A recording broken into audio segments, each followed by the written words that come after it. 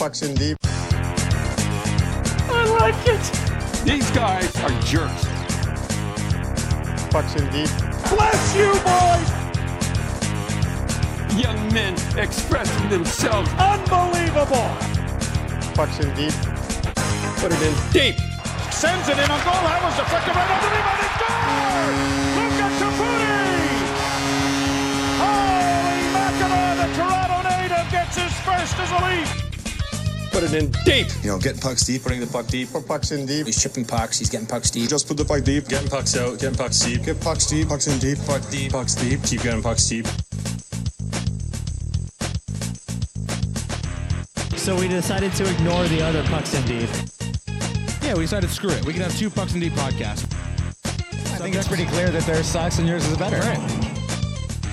They're going down. Fuck them. Our podcast is better. We're starting a podcast war. Put it in deep. Deep. Put it in deep. Now everybody watch this. Watch this. Put it in deep.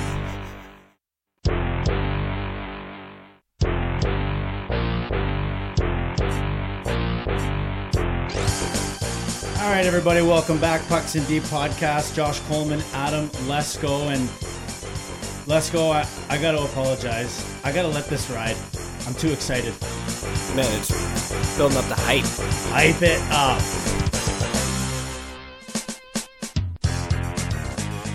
That Griffey tune on loop, which will manually fade itself away because this is the first time that we've used the entire length of the intro to actually bring us into the Pucks in Deep podcast, episode 53.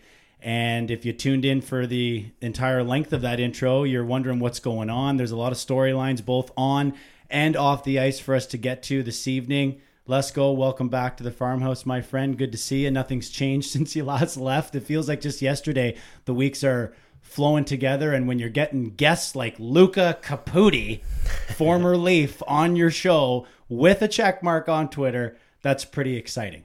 Pretty exciting day for the Pucks in Deep podcast. I've been looking forward to this episode for a while. I know it was a little bit of a pipe dream going back to last year, but hey, got to give you credit, man, making things happen, bringing on some pretty high quality figures to the Pucks in Deep family here, and I'm pretty excited about it. Yeah, I mean, thank you for starters, but I don't really think it's any really hard work by me or anything. It's just I have some lucky connections in that sense. And in this sense, it's a big shout out and a big thank you to a friend of the show and good friend of mine, Matt Clancy, who is a top-notch realtor in the Kingston area. So if you're in the Kingston area and you're looking to buy or sell a home, make sure you give Matt Clancy a call.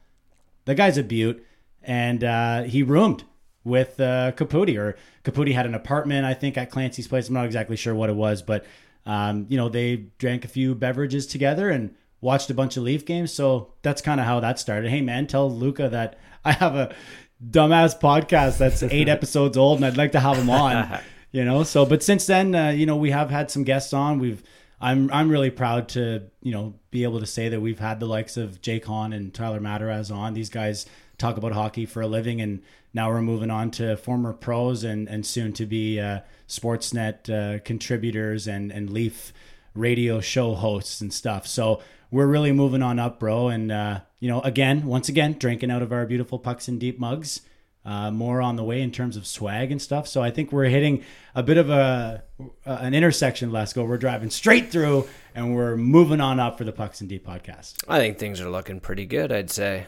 Feeling pretty good about it. And we've got an exciting slate of guests coming up later on in the show. Of course, Luka Caputi, former Maple Leaf, former Pittsburgh Penguins, current associate coach with the Kingston Frontenacs of the OHL. Speaking of swag, we got an interesting package in the mail, didn't we? Yeah, it was a suspicious package. Suspicious. It came from the States, so it had to be suspicious. Came from California. So if you were wondering what the second part of that intro was all about, those guys that you heard, they have a podcast called Pucks in Deep, and it's based out That came after ours. It did come after ours. But allegedly they claim the game came before. Well, the game did come before. Okay. Before us, but the podcast after us. That's correct. Yeah. So the basically the game you're talking about is what we received. It is a card game, and to explain it to our listeners a little bit. It's kind of like Cards versus Humanity or Apples to Apples, if you've played those games, where you've got a bunch of funny things in your hand and you have to put one down that matches the card on the table. So we took a peek through some of the cards, and I'm not going to lie, Lesko, when I initially saw that the game existed, I thought, oh, this is like a cute idea, like some hockey terms and stuff, but like, oh no, it's savage. It is savage. Like they took the bar basically of where Cards Against Humanity sit and made sure they were in that ballpark. Yeah, they're up in that level. Like, but I had a good laugh, but all hockey related. Yeah, cards, hockey related. So it works really well with your hockey buddies when you're around drinking. You don't even have to like play the game and spend an hour playing. You can just have the cards around and give each other 10 cards and pick a black card and everyone submit your answers. It's pretty funny, man. It's jokes. So thanks to the Pucks and D podcast number 2 out in San Jose, or at least California. It sounds like they're San Jose fans, but you want me to run you down a little bit on how this all came out or what? Yeah. Tell me the story, because you just basically messaged me last week and saying, yeah, these guys are beaking us on their podcast. Yeah, and that's right. It's funny because I stumbled across their show recently, and I was like, fuck, I swear to God, when we started this, there was no other Pucks and Deep. There wasn't, no. And now there's 2. There's another college hockey based one, but yeah, that one looks but brand new. We'll start a rivalry with them another day, but yeah. Right now we're on the card game rivalry. Okay, so first and foremost, dating back to when we were looking for episode or the name for the podcast title, I think we had a couple of options, around the boards. We had a couple of different things. Riding the Pine. Yeah, Riding the Pine. And then we settled on Pucks in Deep. And as I was researching to make sure that we weren't, copying another name, it was discovered that, and this is just too funny, that former guest on the show and current friend of the show, Tyler Mataraz, had a podcast with another Sirius XM employee at that time called Pucks in Deep, but they only released 2 episodes. Maybe it just didn't happen. Maybe one of them got a promotion, or you know what I mean. They never amounted to anything. So it was funny because before we even had Tyler on this show, I had messaged him and said, "Hey man, we're thinking of doing Pucks in Deep. Do you mind if I use the name? I see you guys folded up." And he's like, "Oh yeah, man." He's like, "That was just a failed experiment, So there we were. You're right. Only Pucks in Deep name. Now, as I was researching, though, I did see the card game. I'm not going to lie. I saw the card game online, and I was like, to be honest with you, I thought it was affiliated with Hockey Night in Canada because of the sweet logo that they have. It reminds me very much of the Hockey Night in Canada symbol. So I just kind of thought it was associated with that, and I didn't think anything of it. Plus, it's a board game, and we're going to be a podcast, right? So I don't think there's any lines being crossed there. But recently, when I was trying to show people how to find our podcast, they were typing in Pucks in Deep and they were like, "This one?"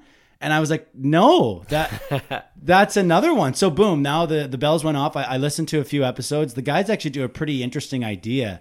I think they're in San Jose, like I mentioned, but I can't be sure. What they do is they come in and they record their podcast right before they play their men's league or their pickup. That's why it's in a rink. It's in a rink. I noticed that when I was listening. Yeah, it's in a rink. Yeah. I like the background rink noise. It's a really good idea. It can be a bit much from time to time. Actually, on the boys' most recent episode where they were chirping us, there was music and shit in the background, and they were like, "I can't even hear you." So it's a pretty funny dynamic. It actually comes across sounding pretty good. So the boys are listening, I'm sure now, and I like what I hear. So make sure you head on over and check those guys out, because we are starting a bit of a podcast war.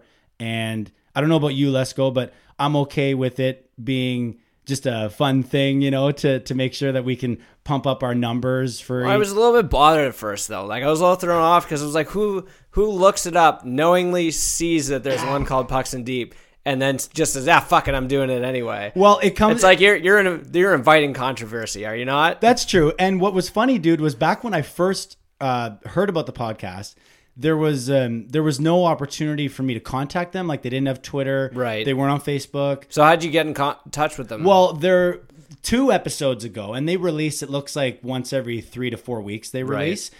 So their recent episode from 2 episodes ago, actually included an email address in the episode details. So as soon as I saw the email address, I was like, man, I remember I wanted to reach out and just give them a little bit of, a little razzing or whatever. So I reached out and I'm not going to say what I said, everything I said, but I was just like, blah, blah, blah. You stole our title. Ha ha. It's all fun and games anyway. Cheers. And he hit me back up and said, actually, I created the Pucks in Deep card game, back in 2016. So technically you stole my name, and that back and forth didn't go across too long. He graciously was like, I'll send you guys a copy of the game and everything. And then they ended up talking about it. So he messaged me back and said, hey, actually, we just recorded our episode and we talked about this little exchange.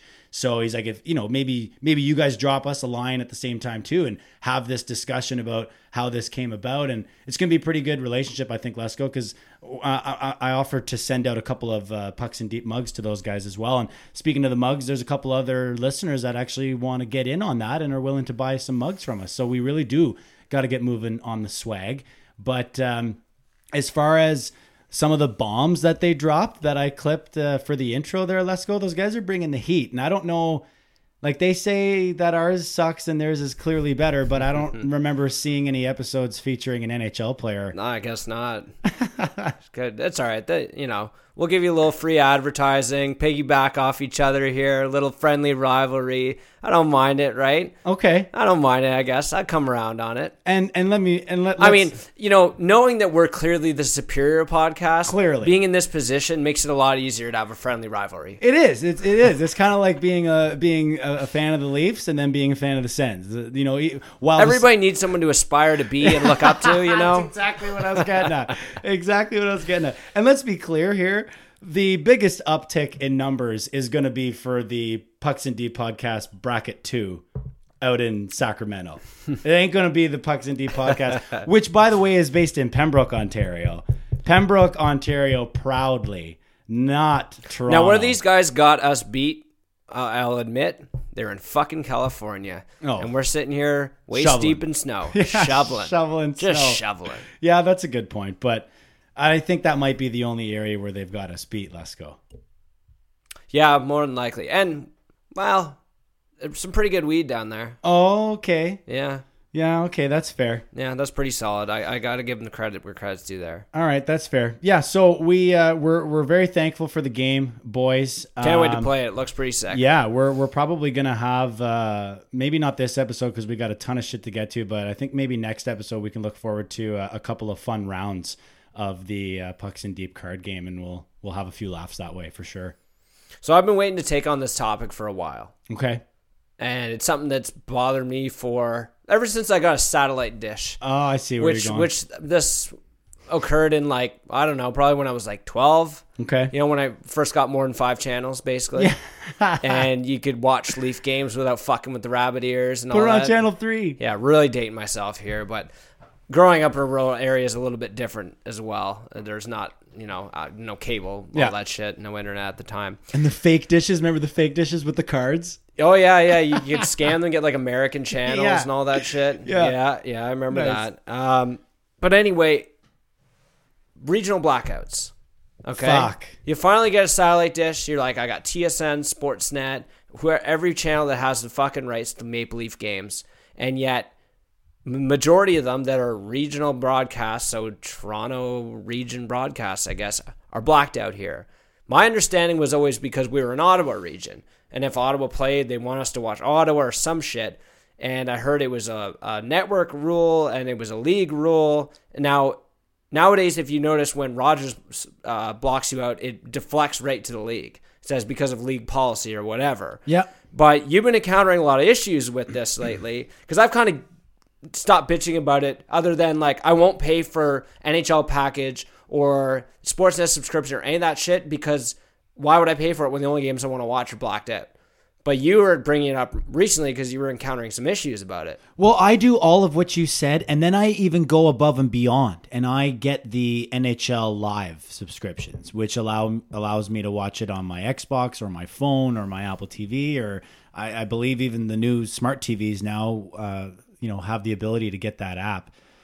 And I'm blacked out on both sides. If I go on my satellite dish to Sportsnet Ontario, it says, due to league restrictions, this game cannot be viewed in your area. So then I go, oh, okay, I have to watch it on my NHL Live subscription, because that's why you get NHL Live. You get NHL Live, you pay for it, but you get it so that you can watch those out-of-market games. Well, that's how they advertise it to you. They're like, watch anything you want. Oh, wait, not Calgary, not Winnipeg tonight because it's regional. Oh, and not the team that you actually like, Toronto. If I were a fan of the Colorado Avalanche, and we have several Colorado Avalanche fans, shout out Pipes, what's up, buddy? One of our most loyal listeners from day one, by the way. Haven't shouted him out in a while. I'm jealous of Pipes because he watches Colorado games. All he has to do is pay for one thing, and it's the NHL Live subscription. One thing Right. $129 plus tax, and he can watch 82 Colorado Avalanche games. And then come the playoffs, he might have to fucking, put sports packages on his cable. But what I'm saying is, you have to, willingly go and pay for Sportsnet and pay for TSN, and you can't just pay for certain channels. You have to get all of them. Right. So you have to get your Sportsnets and your TSNs. And yeah, okay, great. You already get CBC, and they still get to air the national feeds on Saturday. So great. You get a fucking game every Saturday? No, I want them all. So I already have to pay for those three things. Now I have to go get my NHL Live subscription, only to find out that at least once a week, I have to stream the game illegally. After all that money. And it's really, dude, it's not even really about the money. Like, it is. I'm not rolling in money. But it's more about the thought that there, at this point in time, it seems that there's nothing that I can do to ensure that I can watch every Toronto Maple Leaf game. And that's what goes back to what I said earlier, and the reason why I'll never pay for that, because the whole concept of it is like, oh, you watch all the games, as many games as you want. It's like, no, I can't. I know I can't, and that's why I don't do it. And like, this might be a local issue. Like, I know lots of Leaf fans have been dealing with this over the years. I know people used to lie and say their satellites were at their cottages. They were like in south of here. Yeah. Just in the Leaf, far enough south to be in the Leaf region. Yeah. Add the receiver. Yeah, basically adding a receiver but leaving it at your house as a way of circumventing it. I'm pretty sure my family did that at one point. Oh yeah, I've been back in the day. Yeah. And see, right now, like, I'm piggybacking on my parents' Bell account, like through the Xbox, got the apps, and occasionally games are blocked out, but they never seem to be on TSN. No, TSN is always good. TSN seems always legit. Why? But the only time they're blocked out and I can't get something else, then it's straight to old Reddit NHL streams. So you know what I'm thinking, dude? And those illegal streams will never die until two things happen. They get rid of all regional restrictions and blackouts because they're complete bullshit. And two, they make it more affordable. I think the reason why TSN still plays more often than not is because Rogers is the one that got the deal. Right, so they might be bound to different restrictions. Well, specifically regarding the subcontract, which is TSN's regional contract. Right. We need to get an expert on this. If anybody knows anything more about this, or you got stories about this happening to you, send us a tweet, send us a note there on this, because for something that has impeded my ability to watch games, with the exception of my time living in North Bay, because I was in a Toronto region. Right. It's haunted me here in the Ottawa Valley for several years. And instead of figuring out, I mean, I'm just like, fuck it, I'll watch it illegally. Yeah. I'm not even going to bother navigating it or finding out why this is the way it is. But if you're the NHL, how fucking backwards is this? I mean, you can't be choosing or deciding who should watch what at what time. You should just be happy that people are watching your fucking product. Yeah, do you not want numbers? Out of the four major sports, you are the lowest of ratings and viewing and all that shit. Do they not want numbers? So why in the holy mother of fuck are they not just...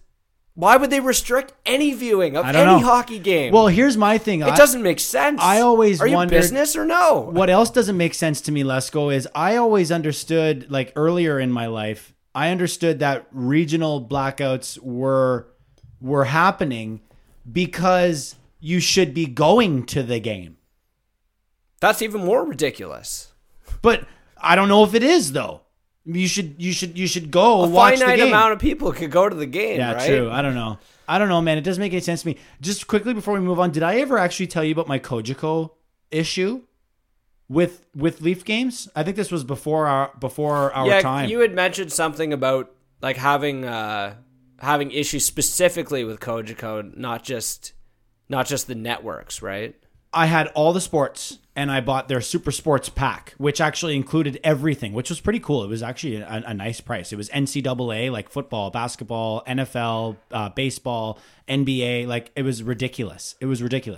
Everything. I had everything, and it was like they give you a fucking promo price. So for the first year, it was just the sickest price ever. I got all these subscriptions.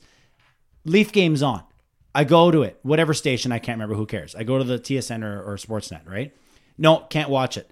So I go, okay, I go up to the fucking sports pack, HD, Toronto versus whatever, Columbus, let's say.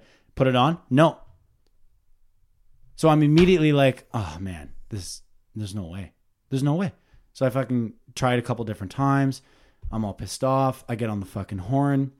I'm on the horn. I'm talking to them. The guy goes, try channel 238. 238. Okay, Toronto Maple Leafs, Columbus Blue Jackets, standard definition. I can barely see the puck. That's all you got. It's on though, right? The point is, it's on. So That's he goes, horrible. So he goes, okay, so you have it in standard def, but you don't have it in high def. And I went back to the high def channel.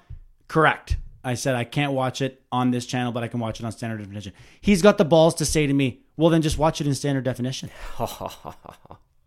I'm like, bro. What fucking year is it? I go, bro, like, I don't know. That what you just said is not in your fucking manual. And that was probably at the time, too, when you paid more to have the high-definition channels. Maybe. Because I remember when that shit first came out in, like, the late 2000s or whatever. Well, no, for me, this would only be, like, 2015, 2016. Oh, yeah? Yeah, it was recent. I remember when that stuff, when I first got recent. HD, you had to, like, pay extra for HD fucking receiver and package. But my point of the whole story is that I was able to access the standard definition version of the game, but I could not access the HD version. And after like literally days of being on the phone and getting callbacks, I was escalated to like an expert technician who literally told me that it is the giant, like the actual giant physical cable that carries the HD channel. It was the cable's fault. No, it doesn't come this way.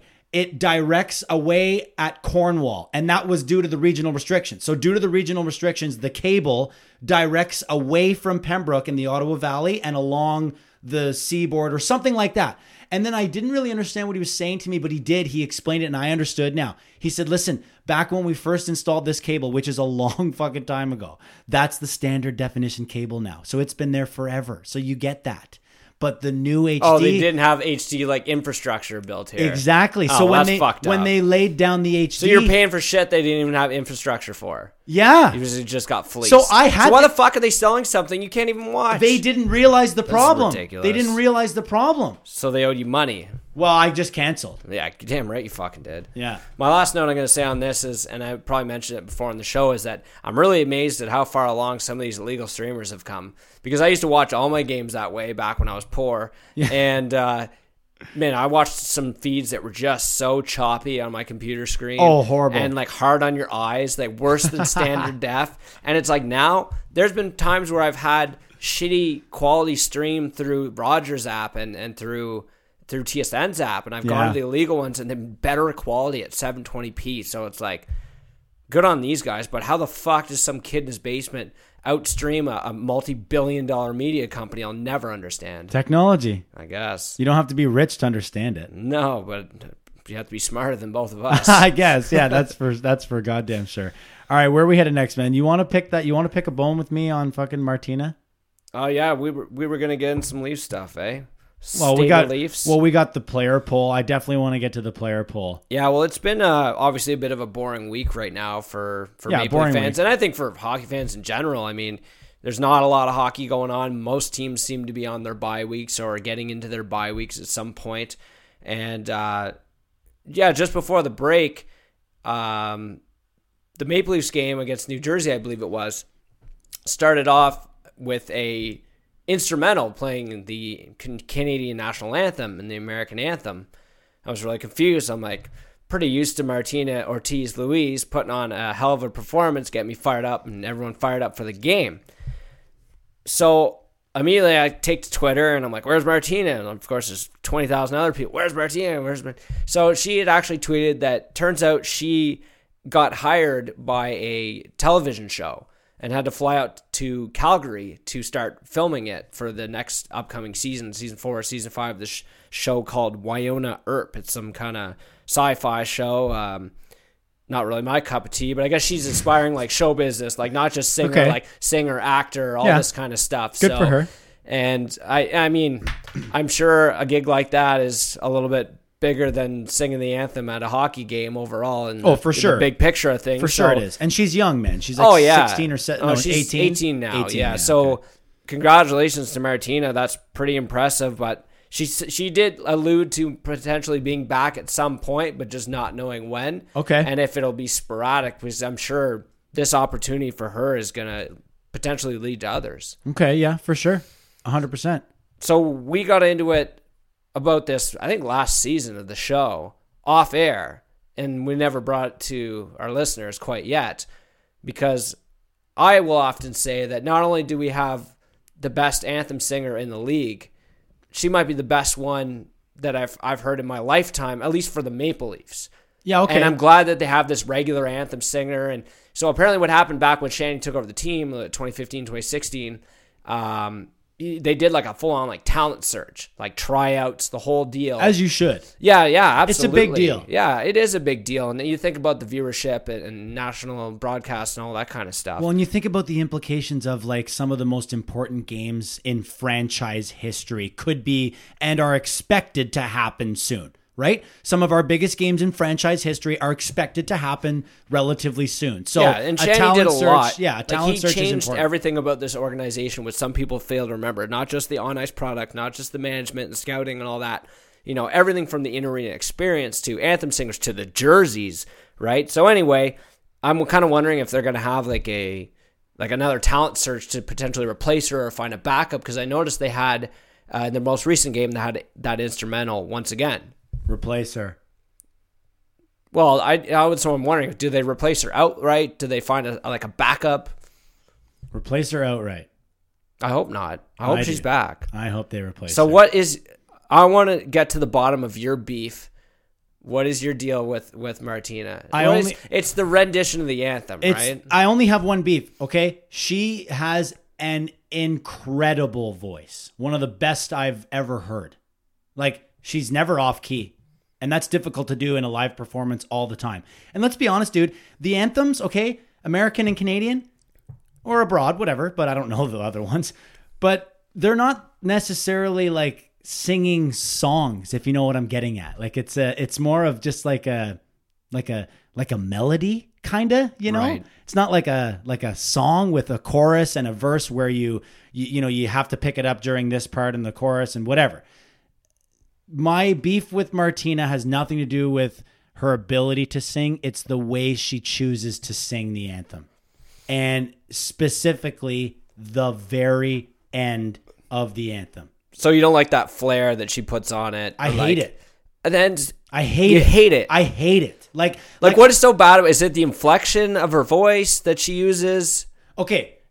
We're getting right into it. Oh, I will break it down for me, because you're a musical dude. Yeah. Like you sing, you play guitar and all that shit. So tell me, I want to understand it, because this might be your all-time Pucks in Deep worst take. Worst take? Worst take. Fuck you. So what it is for me is, and I'm talking about when I've been to sporting events, pretty much every time I go to sporting events, I sing along with the anthem. If I'm in the crowd, as a fan, I do sing along. American and Canadian, I sing along. That's weird. No, it's not. Tons of people sing along with both anthems. I sing along with both, yeah. No, but tons of people don't sing along to both anthems. Well, I like the American anthem better than ours. All right, there's your worst take. No, but not show. In terms of like the words and shit. It's a better song. It's a better. I find it to be a little more boisterous. Yeah, it's a little. Yeah. Anyways, who cares about that? Basically, for me, when I've been there singing the Canadian anthem, it's the end that is the best fucking part, because everyone collectively goes, "For thee," Right. you know, like it's amazing. Everyone holds that fucking note and away Right. we go.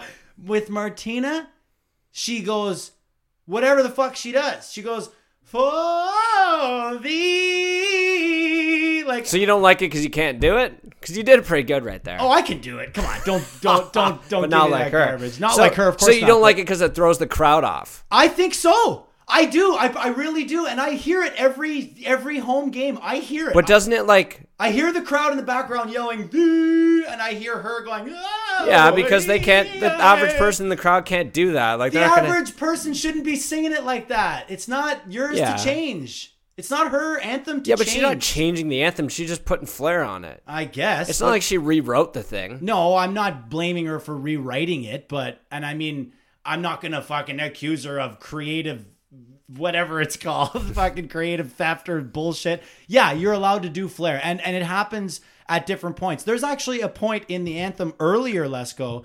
I can't remember what it is. Fuck, I wish I would have listened to it quickly so I could call back to it. Who cares? She does some flair earlier, and I like that. Right. She does something earlier, and I'm like, oh, it's right before the part where the anthem starts to get real good. Like right before, like when everyone's like, oh man, like it's getting you fired up here. She does something there, and I like that a lot. Right. But then the way she ends it, I think is really, really bad. Wow. I think it's bad. See, like that, I think that's what captivated me about her rendition of the anthem in the first place was that little bit of, like that, this gets my attention. Like it's just a little bit different. Like I know people can separate themselves from other anthem singers based on their voices, but Fine, like that actually like really grabbed my attention and was like, and good on her, I guess, for showcasing her talents without, it's not like I said, she's not screwing with the melody or anything of the song. Just like I said, putting some flair on it, singing a different way.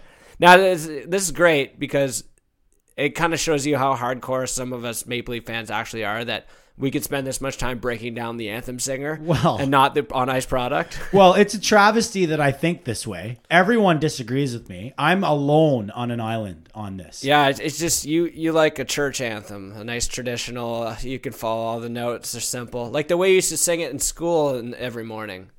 Yeah, but I mean, you make me sound like a boring person. Like I'm okay with flair. It just... I think you're Don Cherry when it comes to the anthem. Yeah, you're fine. probably the guy who was mad when they changed the words.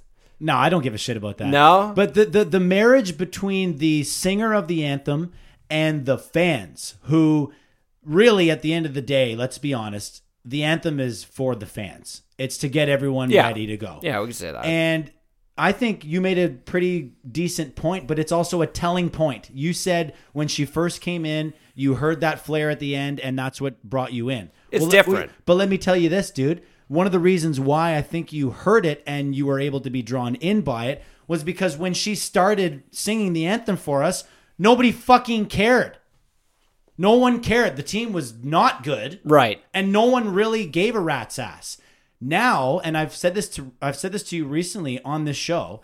Now, when you look in the 100 level, you see a lot more blue and white than you ever have before. But I think you see more jerseys in general because there's players worth buying jerseys. You Yeah, know what I but mean? Like no, we didn't have that. We didn't have that forever. Yeah, while I agree with you, I think that's part of it. But while I agree with you, what I'm talking about is I don't think there are suits. I don't think there are as many suits as before. Those suits are now selling their tickets to make a $600 profit and sell them to massive savage Leaf fans like you and me that can scrounge together the coin and wear our jerseys there. And you know what those fans do, Let's Go? They sing the anthem. And there's a lot of corporate seasons there too, so perhaps they're passing them off to more passionate fans who actually want to go, whereas before they probably didn't. Because I think there was a period of time, and I remember hearing from a couple different sources in Toronto that there was a time where it was hard to give those fucking things away, even though they were worth so goddamn much. It's like people were just sick and tired of Leafs bullshit. Yeah. So just to wrap it all full circle, what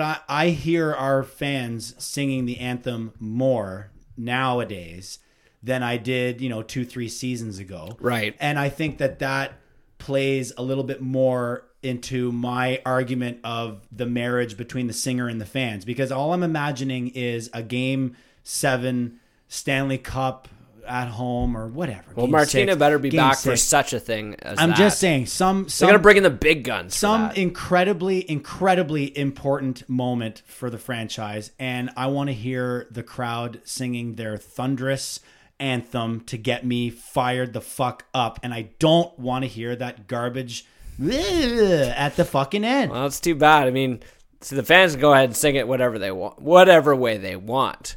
She's going to lead the way, though. True. She's going to lead the way. Yeah, that's true. So congratulations, Martina. We hope to see you back on the ice with the Maple Leafs very soon.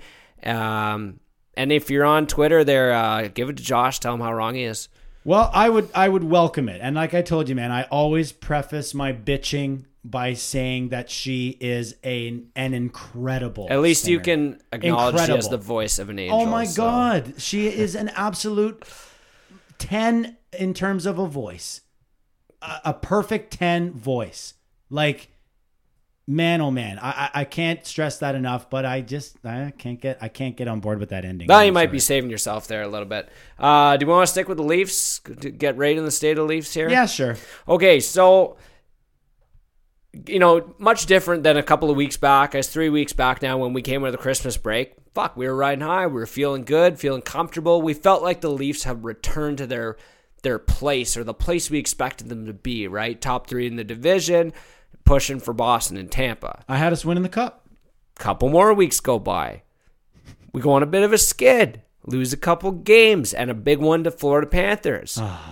Now, the Leafs are on their bye week right now. So not only did they go into their bye week on a skid, now they're losing a bit of just time in terms of the standing, games played. Well, they're losing ground. But Columbus is winning hockey games. Tampa Bay continues to win. Florida's winning hockey games. And Philadelphia The Metro's strong. is also winning hockey games. And yes, the Metro's being strong. Collectively, yeah. Teams like New York Islanders are putting more distance between them and the Maple Leafs. So now we find ourselves out of a wild card spot right now. We're 3 points back of Columbus and Philadelphia for the final spot, 4 points back of Florida, and 5 points back of Tampa Bay.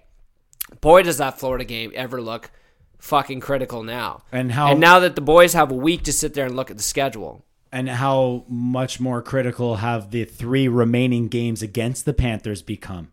Absolutely. And you can even look at the games against Ottawa and Montreal. There's a lot of divisional matchups. The way that the NHL has now structured the schedule, most of the divisional matchups and conference matchups are later in the season. It's, yes, when it matters most. I know that 2 points are 2 points all the time, but as everyone knows, it's called crunch time for a reason when the playoffs are coming up. But here's the crazy thing to think of, Lesko, and I said crazy for a reason because it sounds crazy, but it's true. Those 3 games, as of today, because they have not been played yet, we haven't put pen to paper on scores or summaries or anything. Right now, that's a 12-point swing, potentially. So we are not out of it until we can't see them anymore in the standings. And if that point gets upon us, Lesko, then we're done. Right. And I'm not, hitting the panic button or anything No. like that. I'm just making the point that, whereas they may have looked comfortable coming out of Christmas and after, going on a bit of a heater, they've come back down to earth a little bit while their opponents have gotten hot. Each one of those teams that I just mentioned have been winning a lot of hockey games. Just Florida on their own, they're on a 6-game winning streak right now. Previous to that, they were 5 points back of Toronto, beat Toronto in amongst that streak, and now they sit 4 points ahead. So for the Maple Leafs, this is going to be a grind. We're going to be in the muck of the playoff battle this year. It's not going to be cozy, just waiting for playoffs. So, thinking back to last year when we complained a little bit about how things weren't necessarily interesting because we weren't in these playoff fights, we knew where we're going to be, where the seeding was going to set up, and who we're going to play. Oh, we got what we wished for. This is going to be a race to the finish. Be careful what you wish for. And I know everyone's opinion changes when, all of a sudden the standings change and they're out of a playoff spot and yada, yada, yada. I still, they're not going to fall out of it by any means and should remain competitive and hopefully in a spot once they get back and hopefully get going again. But we talked about this coming into this season. There's been a lot of improvement not just in their division, but in the Eastern Conference. And I wanted to talk a little bit about Florida because they were one of those teams we circled at the beginning of the year and said, here's a team with a ton of offensive firepower. No shortage of it, right? Yeah, of course. But address a couple of their biggest issues. And there's two things that you have to point to, and it's the addition of Joel Quenneville behind the bench, legendary coach, obviously for the Hawks for like a decade. Right. And then bringing in Bobrovsky, who has been subhuman when it comes to numbers this year. He's not really been the Bobrovsky that we've known for his tenure in the NHL. He's sitting about a .898 right now. Playing better as of late. And I think that's all they really need. I mean, this is a team much like the Maple Leafs that can put up goals on you. So if you can get some saves, which the Leafs have not been getting lately, you can win some hockey games. Yeah, and it just goes to show you how quickly the points can pile up either for or against you based on the strength of your goaltending alone. I mean, there's teams out there that have a 1-2 punch. There's other teams that ride their goalie through thick and thin.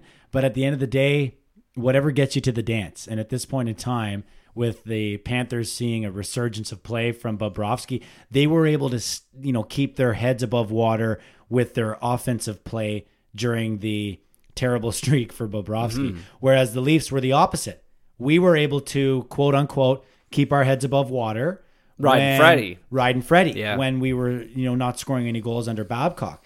Now, since it seems to have flipped a little bit, so I'm not sure if I'm ready to just say Freddie needs rest. That seems to be everyone's easy explanation, is that Freddie needs rest. But realistically, I'd like to see some detailed statistics that are broken down by pre-Sheldon and, after Babcock. We've seen positive impacts on the change in terms of the team and their overall play and from most metrics. But individually, but not getting Fred. Not getting the saves that we were getting before. I mean, I think it's I can't remember what Myrtle tweeted. It was something like going back to mid-December or something. Anderson's numbers have been below average. Yeah, exactly. But then in the early part, they were well above. And right. He was in the conversation for a Vezina, had been. I think there was a point in time on this show where Freddie is the MVP right now for the Maple Leafs. Yeah, and here's hoping that a little rest and everything could help him bounce back. But interestingly enough, his performances coming off rest so far this year have been horrible. It's almost like he has to be in that groove, and he volunteered to play that game where otherwise he normally would have been sat. It's like he wants to be in that groove and he wants to keep playing, but yet everyone's like, oh, if he hits the 60 game mark, he's going to fall off a cliff, or that's been the problem in the playoffs the last couple of years, yada yada yada. Sample size is small, obviously, in terms of playoff series with the guy, but there might be a point to be made for. There's an argument to be made for either side, because when these goalies are in their prime too, I'm sure they feel like nothing could stop them. Right, and they're young and they're in good shape. I mean, they're not super young, but they're in good shape, and the longevity is there. They certainly don't play fucking 70-plus starts, Marty Brodeur style or anything like that anymore. But Marty wasn't even in shape. He was a shape.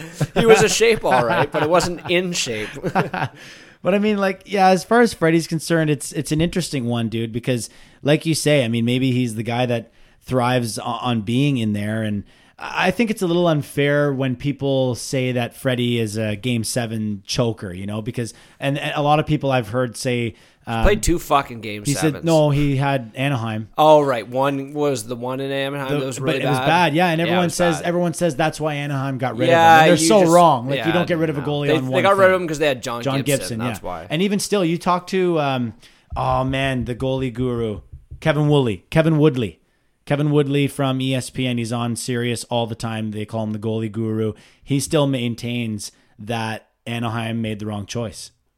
Now, that's total hindsight, and you'll never know. You'll never truly know, because Anaheim's not a super great team right now. And I don't know if you can just switch, Freddie and John Gibson, and all of a sudden the Leafs are amazing. Different results, yeah, I'm not saying any of that bullshit. I'm just saying that's what a guy that, covered the team and looks at goalies specifically, he maintained that they should have held on to Freddie Anderson. So you gotta take that with some weight. Let's go. That's a pretty credible person out there that believes that it wasn't such an easy decision. Yet if you talk to anyone that doesn't like the Leafs, which is so many people, they will all say, "Oh yeah, Anaheim got rid of Freddie because he can't handle Game 7s." No. Well, what if we won Game 6 like we should have last year? We wouldn't have had a Game 7. He would have had rest before round 2, and then if we get blown up in round 2 and he has a 4.3 goals against average, then you are right. Yeah, those are just people coming at Leaf fans, coming at you, because in that situation, they traded Freddie because he was an expendable asset. They had John Gibson.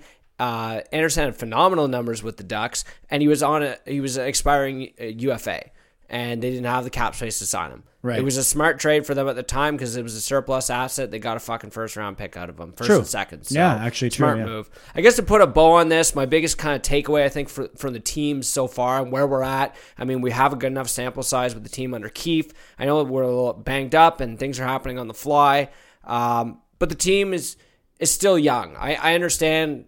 Today in Twitter society, everybody wants to fucking overreact about everything, and 2-3 losses in a row is the end of the fucking world, and now all of a sudden Columbus is the best team and we're terrible. Right. They're still a young team. They're still learning how to be competitive and consistent, and I really thought the most telling thing that Sheldon pointed out after the last game, that abysmal effort against the Hawks, which I'm sure if any of you watched it, I'm assuming most people tuned it out pretty early. Yeah. But he said we looked like an immature team. Immature. Or showed that we were an immature team. Perfect word. And really damning. It's a no beating around the bush type thing. This is like, hey, this team isn't where it needs to be mentally or on the ice. Yeah, and I like how blunt he was about it. How forthcoming. You're not going to sugarcoat anything. You're going to say exactly what's on your mind. And what was exactly on his mind in that scenario was that the team was immature. And I think that's great. I think it's a good motivation, word to use for your team, because I don't think any, man. I don't think anyone wants to be called out under any circumstances. Exactly. So I hope it really resonated with the boys and gave them something to chew on, because Chicago, Saturday night, huge game. They needed a nice win coming into the break. Original 6 matchup. Kane and Taves. They weren't ready whatsoever. No. And that's not the first time that's happened this year. That's happened a couple of times where there's big games. Florida was another one we mentioned earlier. Big Saturday night games, nowhere to be found. Yeah. And it's unacceptable. And I used to bitch hard about that being a coaching factor, and I still believe that. And throw back to Babs. I'm pretty sure this is a Babs quote. You shouldn't need any extra motivation to get up for some of these games. Yeah, true. But it is a team. You shouldn't have to kick these guys in the arses for these types of hockey games. Yeah, but it is a team, right? It's a unit. It's a unit. Absolutely. I'm not singling any of them out. I'm just saying as a team here. And I think Keefe made that clear when he's like, team, immature team. Yeah. Right? Not just these guys or those guys or the young guys or the rookies. We're talking as a unit right now. We are not conducting ourselves in a manner that's consistent with an elite hockey team in the NHL. So for me, it's the on the fly. You talked about it. I think you even said on the fly. And two things that you said in your little monologue there was on the fly and learning. So while I'm in no position and in no way, shape, or form am I writing this season off or anything, but I guess what I'm getting at is, it's kind of just like a spin the wheel season. Spin the wheel and see what happens. There's 20 spots on the wheel. 14 of them are missed the playoffs.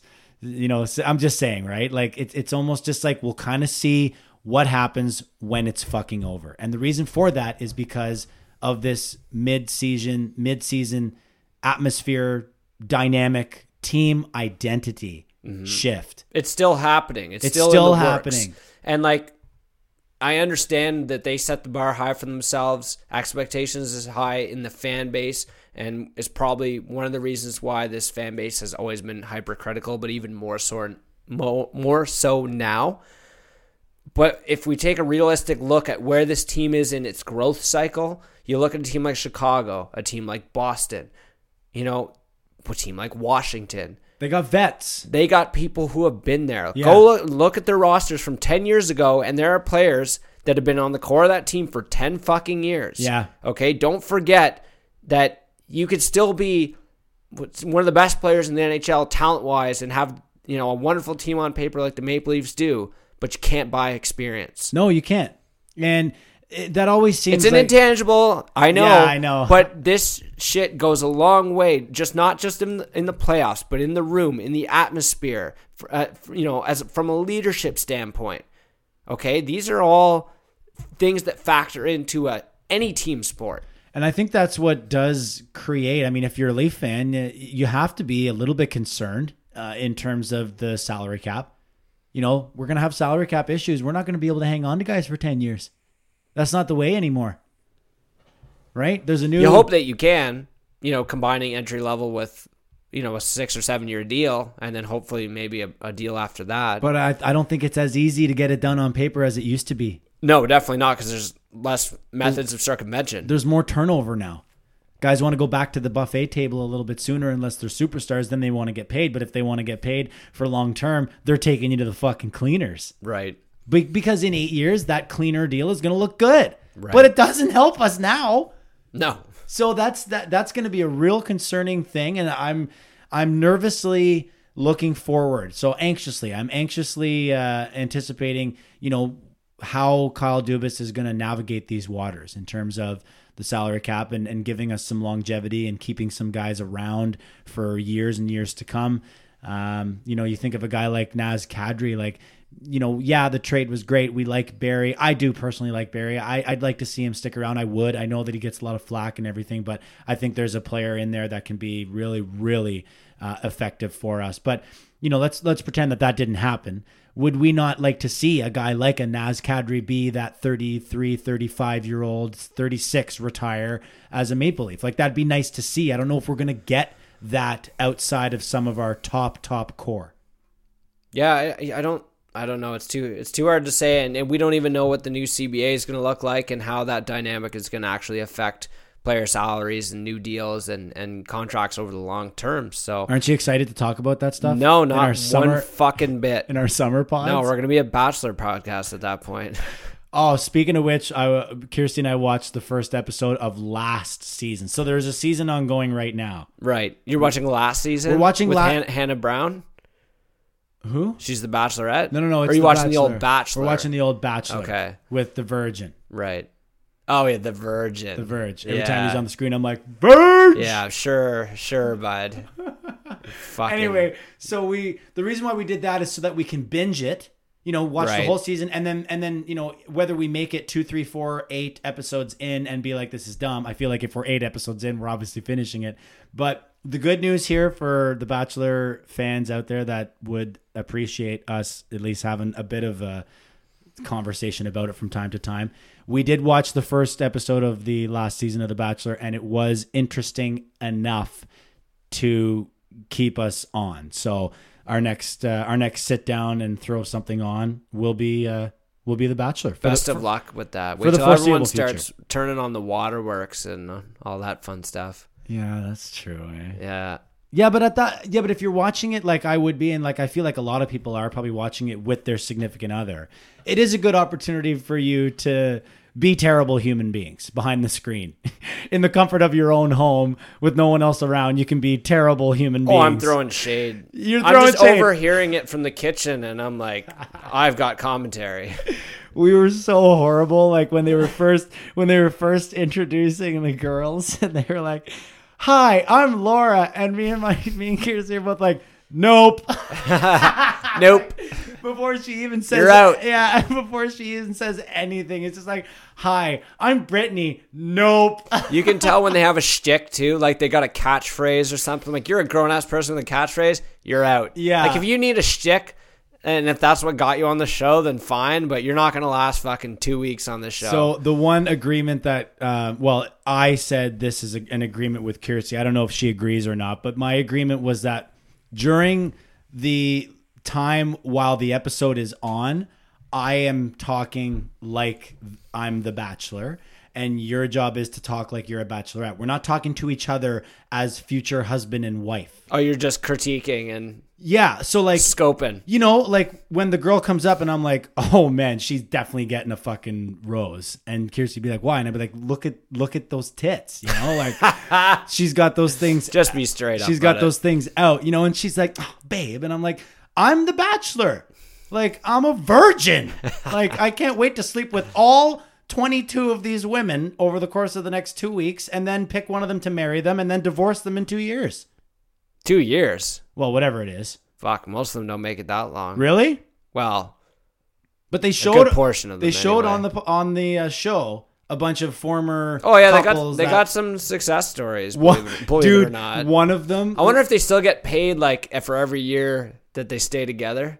Maybe, but one of them looked 100% like they are not on board with each other anymore. Oh yeah. Oh, the body language was like way off. They weren't even like really. I don't know. I'm not going to get into it. Keeping it together for an appearance. Yeah, Kirsty and I were like, they're being paid to be there. As soon as 100%. If they're making any show appearances, they're being paid. As soon as this is over, they're going right to the divorce lawyers. Yeah, they're on their way down to City Hall right now. Exactly.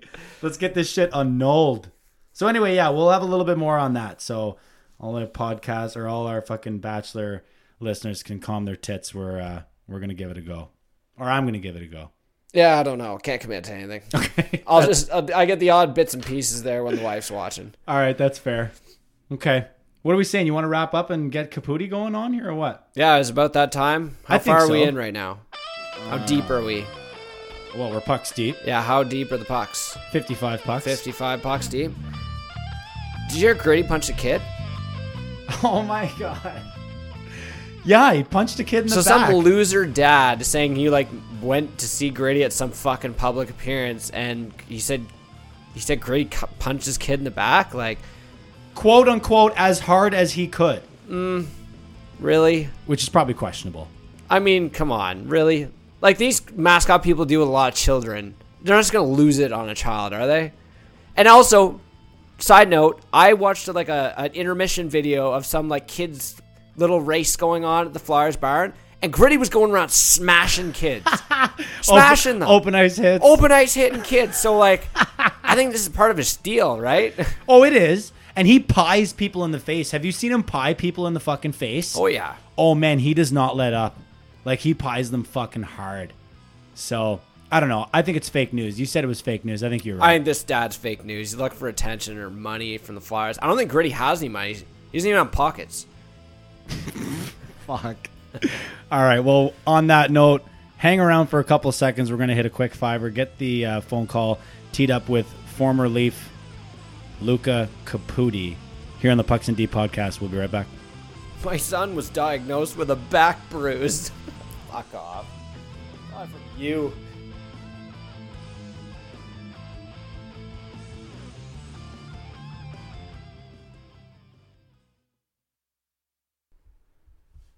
All right, so we're back here on the Pucks and Deep podcast, and like Lesko said earlier in the first segment, it's been a long time coming. Really excited to announce our first Twitter verified guest here on the Pucks and Deep podcast.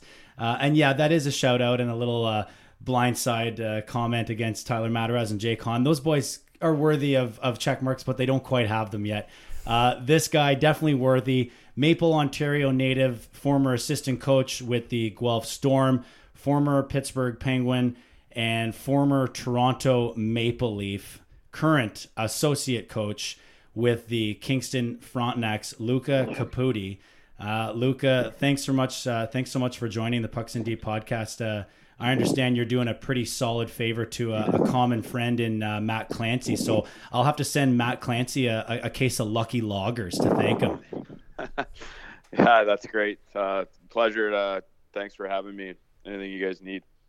Right on. So, how did that relationship start, Luca? Did you were you in the Kingston area looking for a spot to stay? Did you know Matt before, or how did that come about? Yeah, funny actually. Just ended up taking or getting the job here last July. I would middle of July, I think it was, and really kind of scrambling to find some housing here, and actually called, my wife called to purchase a condo that he had listed. And the long and short of it is I ended up living downstairs from his in his place. There's like, it's like a bungalow we live in here, and he actually just moved out and moved into a nice little pad, and I moved upstairs in the spot that he was living in. So just kind of coincidence, and actually my wife kind of broke the barrier there. Oh, right on. So and as I understand it, you guys got together for some Leaf games, and that's always a good time to be able to have a couple of beers and watch the Buds play with your friends.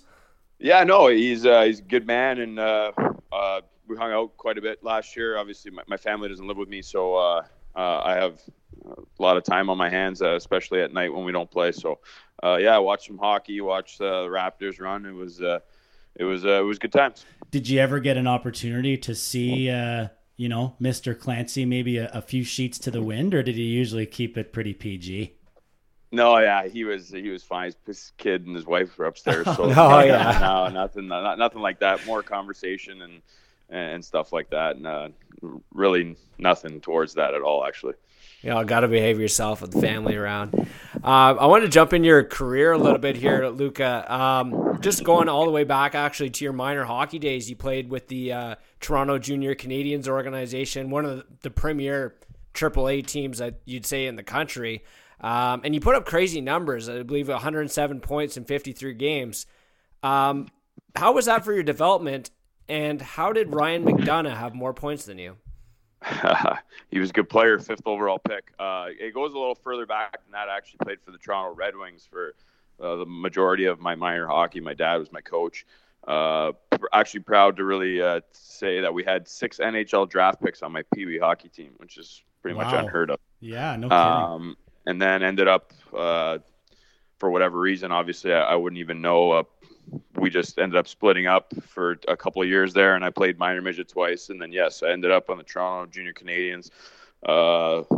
Pretty good team, a lot of high-end draft picks to the OHL that year. And Ryan McDonough was probably the best 88-born minor hockey player from Pee Wee on. There wasn't anyone better. He scored at will. He's fast, smart player. Lucky to have played with him and still talk to him to this day. So. Oh, awesome. Now, was he playing forward at that point in time? Because I thought I saw him listed as a center at that point. Yeah, he's a center, yeah. Okay. Well, that makes a little more sense as far as the point totals go. Okay. Yeah.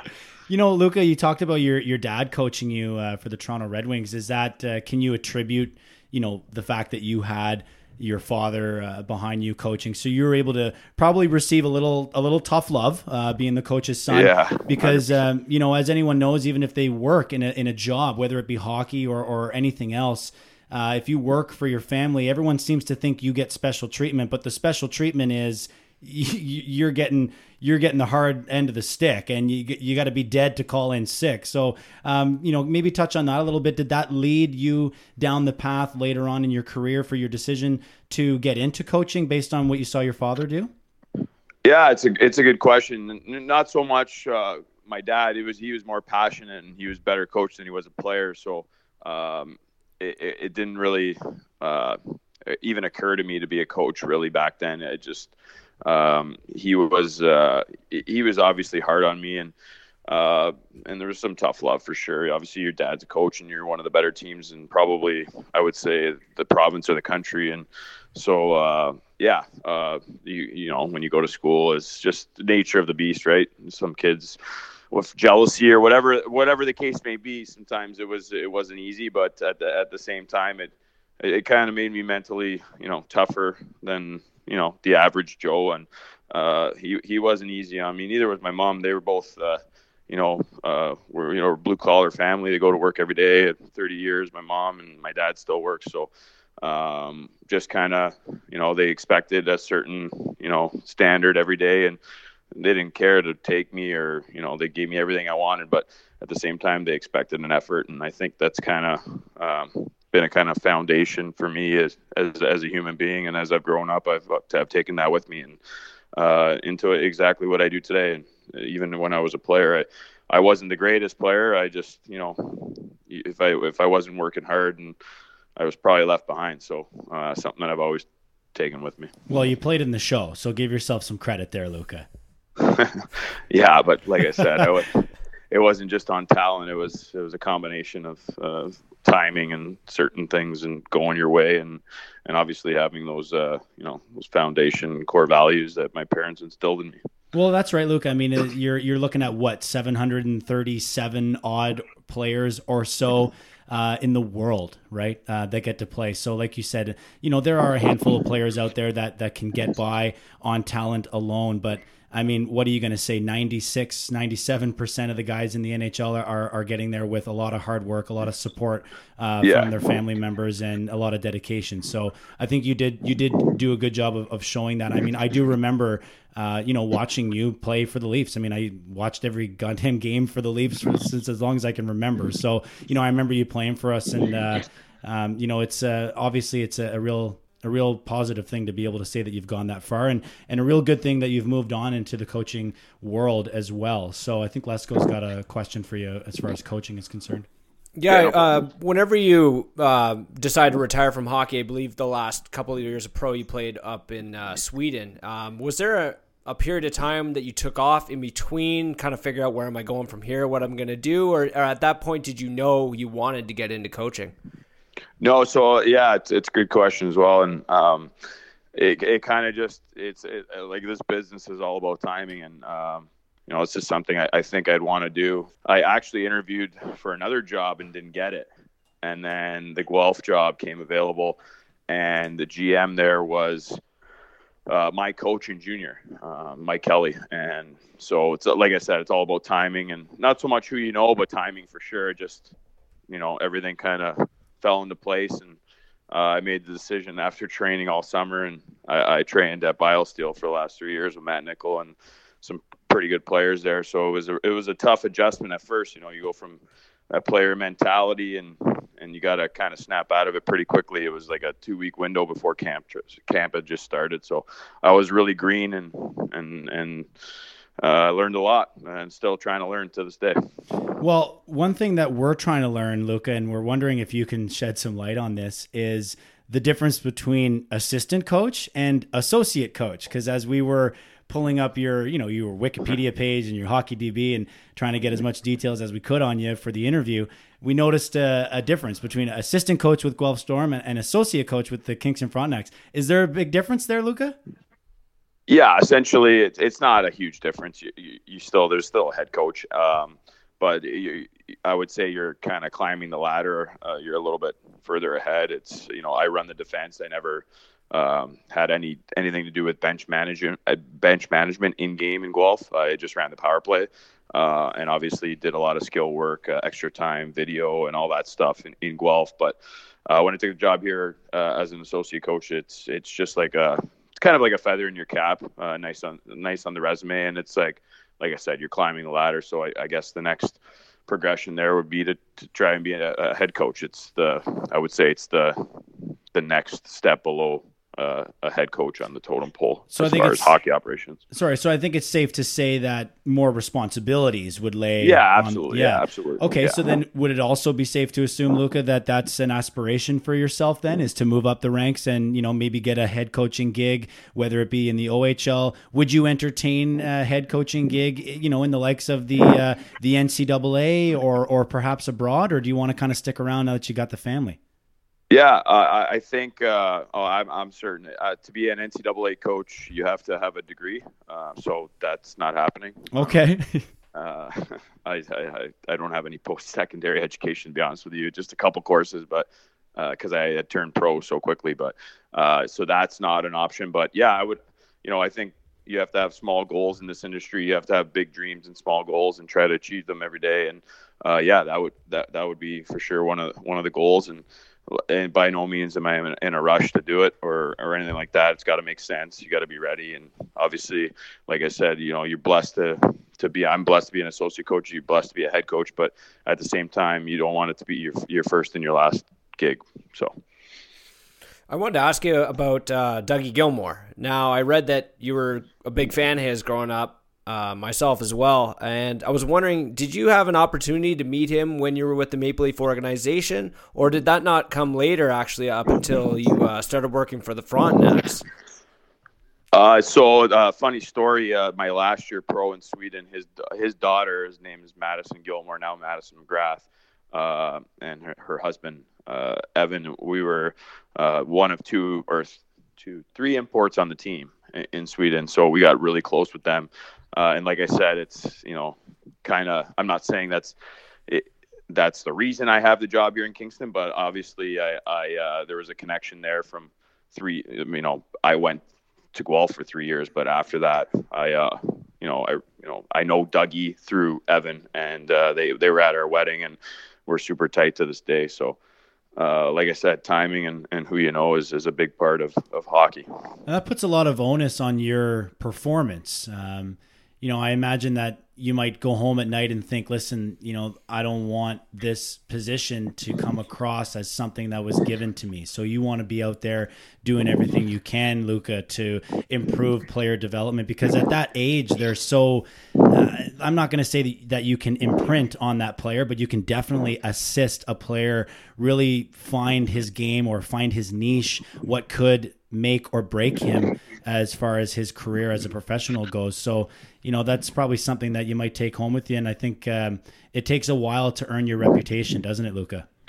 No, for sure. And the most important thing is you're building relationships, and whether they become, the hard truth of it is probably 1% of my team or our team. I shouldn't say mine. Our team will play in the NHL. So you want to make sure that they're, you're teaching them life lessons at the same time. And, I take great pride in building relationships and letting them know I care, not only as a hockey player, but as a person. We're all people at the end of the day. And as much as you can, you want to reinforce that and show them that, and they got to know that and own it. And that's how you get the most out of them. So when you really have to, turn up the volume, they respond the right way. And that's, like I said, that's what I take great pride in. Well, I'm talking about guys that I would imagine would be a big part of your focus is development, but the Frontenacs actually had the honor and pleasure of drafting a 15-year-old exceptional status Shane Wright. Only one of a handful of players in OHL history who has been granted this status. It looks like from his stats, he's been nearly a point per game player for the Frontenacs this season. So I wanted to ask you, what's it like been coaching him so far, and can you describe what he brings to his team and what makes him exceptional? Well, yeah, and it's another great question. Shane's just he's obviously an exceptional talent, but his maturity is beyond his years. He pushes the pace every day. He drives everyone. He drives the bus for our team. He's the youngest captain. We just named him an assistant captain 3 weeks ago. He's the youngest captain in CHL history, and not for anything other than he earned it and he deserves it. And he's been remarkable for our team, not only our team but our organization, our city. He does it right every day. Like I said, he's mature beyond his years. And as a 15-year-old, when people are following a kid like that, just because he does it right, he's a good kid. And the most impressive part is, he had to move away from home. He's 15 years old. That's not easy for any teenager. At the same time, he maintains a 95 average at school and produces on the ice. So, just like I said, a real mature kid. Real great kid, great human being, and we're real excited. Cornerstone for the franchise. We're gonna have him for 2.5 more years, and we're really excited where we can go and what we can build around him. A real brainiac, Luca. So I guess what you're telling me is that he might be able to coach in the NCAA at some point. Yeah, I'm sure he'll be playing for quite a while. I don't know if that's even on the radar. Yeah, no kidding. Listen, keep it with the Frontenacs for a moment, Luca. I'm not sure if you're aware or not, but we're based in Pembroke, Ontario here. Yeah. And, the Lumber Kings are a big deal here. We'll talk about former Lumber King coach Sheldon Keefe in a moment. The Lumber Kings have recently picked up Denis Golovachev, who, to my understanding, just kind of left the team with the Frontenacs. We don't need to get into that necessarily, but I was just wondering if you might have some light to shed on myself. I do the play-by-play broadcasting for the Pembroke Lumber Kings, and from what I see so far in just a few short games, the guy can really, really shoot. And he's pretty good in terms of being an available option in his own zone. He's very defensively responsible. So just wondering if you might be able to touch a little bit on Golovichev and his time with the Frontenacs. Well, yeah, actually, going even further back, we drafted him in Guelph when I was there. Okay. He scored the OHL Cup game-winning goal. I was at the game. I was at Maple Leaf Gardens, and 4 seconds left. And just a kid. He's a big body. He can skate. He's got a great shot, as you alluded to. He's got all the tools, and the challenge for Golo has always been just bringing it every night and being consistent and playing. I call it in between the dots, and the game's won in between the dots, and he knows this, and we've talked at length. And he just got to get there more often and be consistent with it, because he can skate. He's a big body. He's got a great shot. Good kid, works hard. He's got all those assets going for him, and if he ever finds consistency on a shift-to-shift basis, day-to-day basis, he can be a real good player.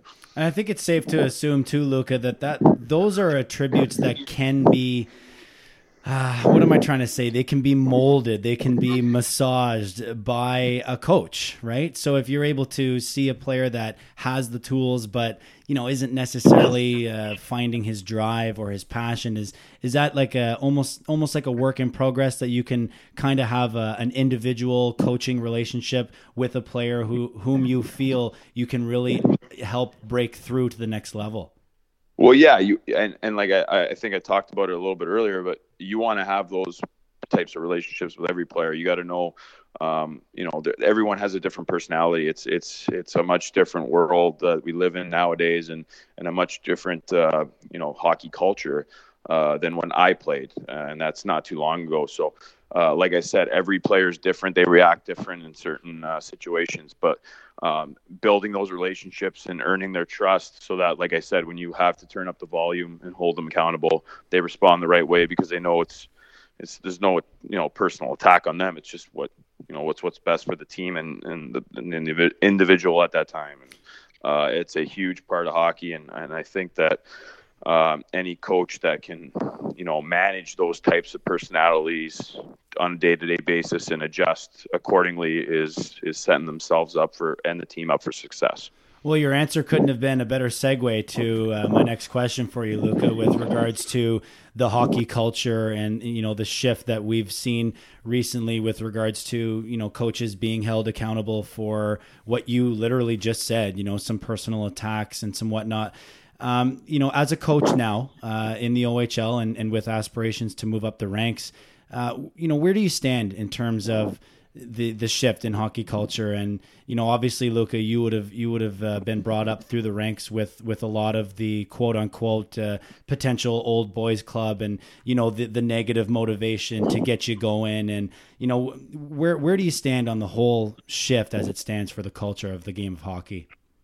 Yeah, I think that, and don't get me wrong, I'm a real passionate guy. I for lack of a better phrase, it's cliche, I don't like to lose. I don't even like to lose a card game, almost to a fault at times. So, like I said, anytime you can build a relationship, you have to, with every individual. But as soon as you're in their trust, you can crank up the volume, and they know it's not personal. It's what's best for the team and them at that time. And like I said, some kids, in my experience, we've had kids that you have to be harder on. That's what brings out the best in them. And there's other guys that you can't. You have to wait maybe 5 or 10 minutes, when their heart rate comes down, and then just have a real casual conversation to get through to them. It's managing those different personalities, and like I said, every kid's different. It's a different world we live in. You have to be cognizant of it. You have to be able to adjust, and whatever your team needs and whatever you think brings the best out of your team and the individual is the way you have to go, and you have to trust that. And that's just how I believe it's got to be done right now. And you set the example. So if you're a tireless worker and they see that, and and obviously you build a relationship with them. They're going to play for you. It's a cliche, but you set the bar, you're the leader. And when they see that and they know you care, and like I said, it's nothing personal. It's a business. At the end of the day, you earn their trust. And like I said, when you turn up the volume, and I'm passionate, I'm not going to lie. There's times where I get heated. I think that it's nothing personal, and you don't attack a kid personally.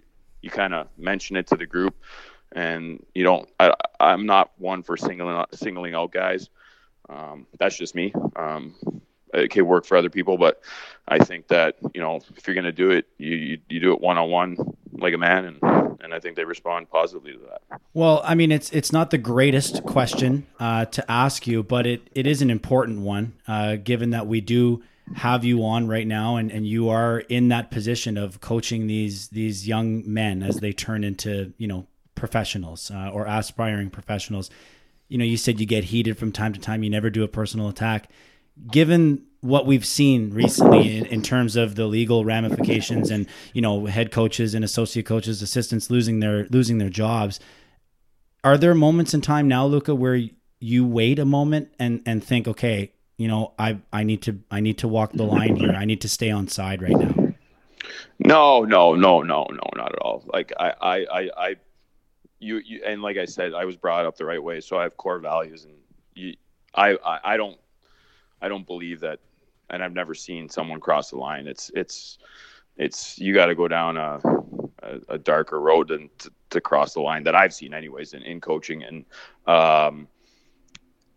like I said, when you crank up the volume, it's not, you're not singling out people. You're more, trying to motivate the team, and that's the way I think it should be done. And no, but to answer your question, that really hasn't ever crossed my mind, because I just think it comes from your core, and if you're a good person and you do things the right way, then that should always be an afterthought. Yeah, that's a good point. I think it's fair to say that too, Luka, because even Lesko and myself, when we were, when the Bill Peters situation was being broken, and of course we were covering it here on the Pucks and Deep podcast, we were kind of saying, I remember saying to Lesko, listen, if it's going as far as, former players and individuals coming out to, make statements, then I think it was really bad. Like it wasn't just someone being called, a bitch for not going into the corner. I mean, it's well beyond that. It's probably more personal than anything.